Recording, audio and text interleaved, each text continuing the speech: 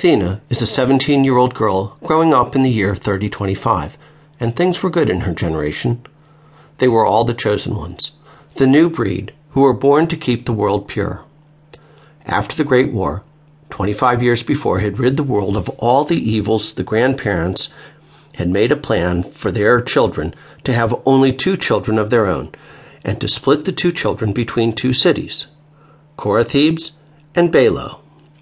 Athena's city is called Corythebes. It's all she's ever known. All the rest of the cities that existed were nothing but rubble now, and the earth has all been pushed back together. Once the children all had turned 18, the parents would die by a bomb that was on a timer and had been surgically placed in their chests 20 years ago. Athena looks at her mother and father and how young and alive they are. She feels like this tragedy cannot take place. She feels as if there should be some way that they all don't have to die.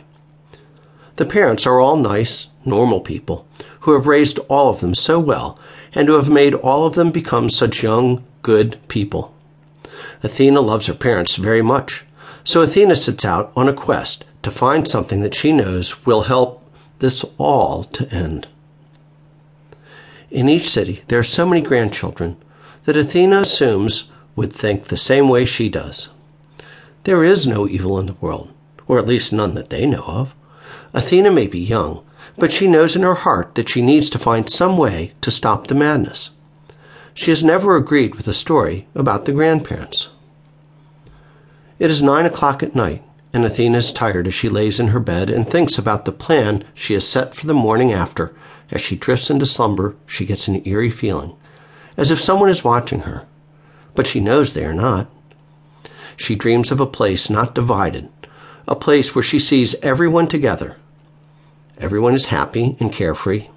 Suddenly, through the crowd's celebration, a man appears.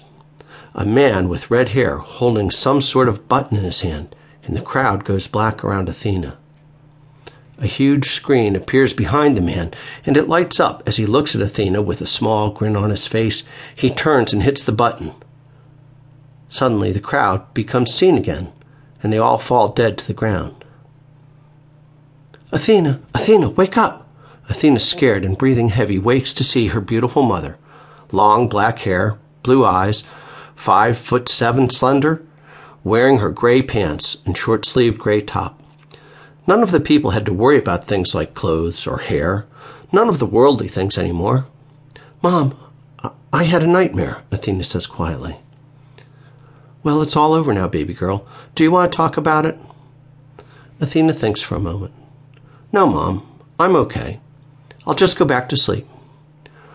Okay, baby girl. Sleep sweet. The following day, Athena wakes to a beautiful sunrise. She stretches as she thinks about the man with the red hair. Why did I see a man with red hair? Was that just my mind making me think of silly things because of my plan for today? Athena's plan was to go into the world with nothing but her backpack and see what she could find to save the adults. But apparently, that is not her plan any longer. Athena gets up from her bed and walks over to the mirror. Athena's room was gray. Her bed was gray, and so were her covers and curtains. A very clean-looking room. Athena looks at her face in the mirror. She was a beautiful girl, 5'5", slender, long black straight hair, very beautiful, blue eyes, almost clear.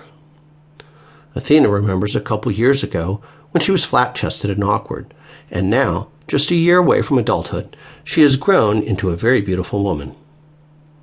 As she grabs her brush, a thought pops into her mind.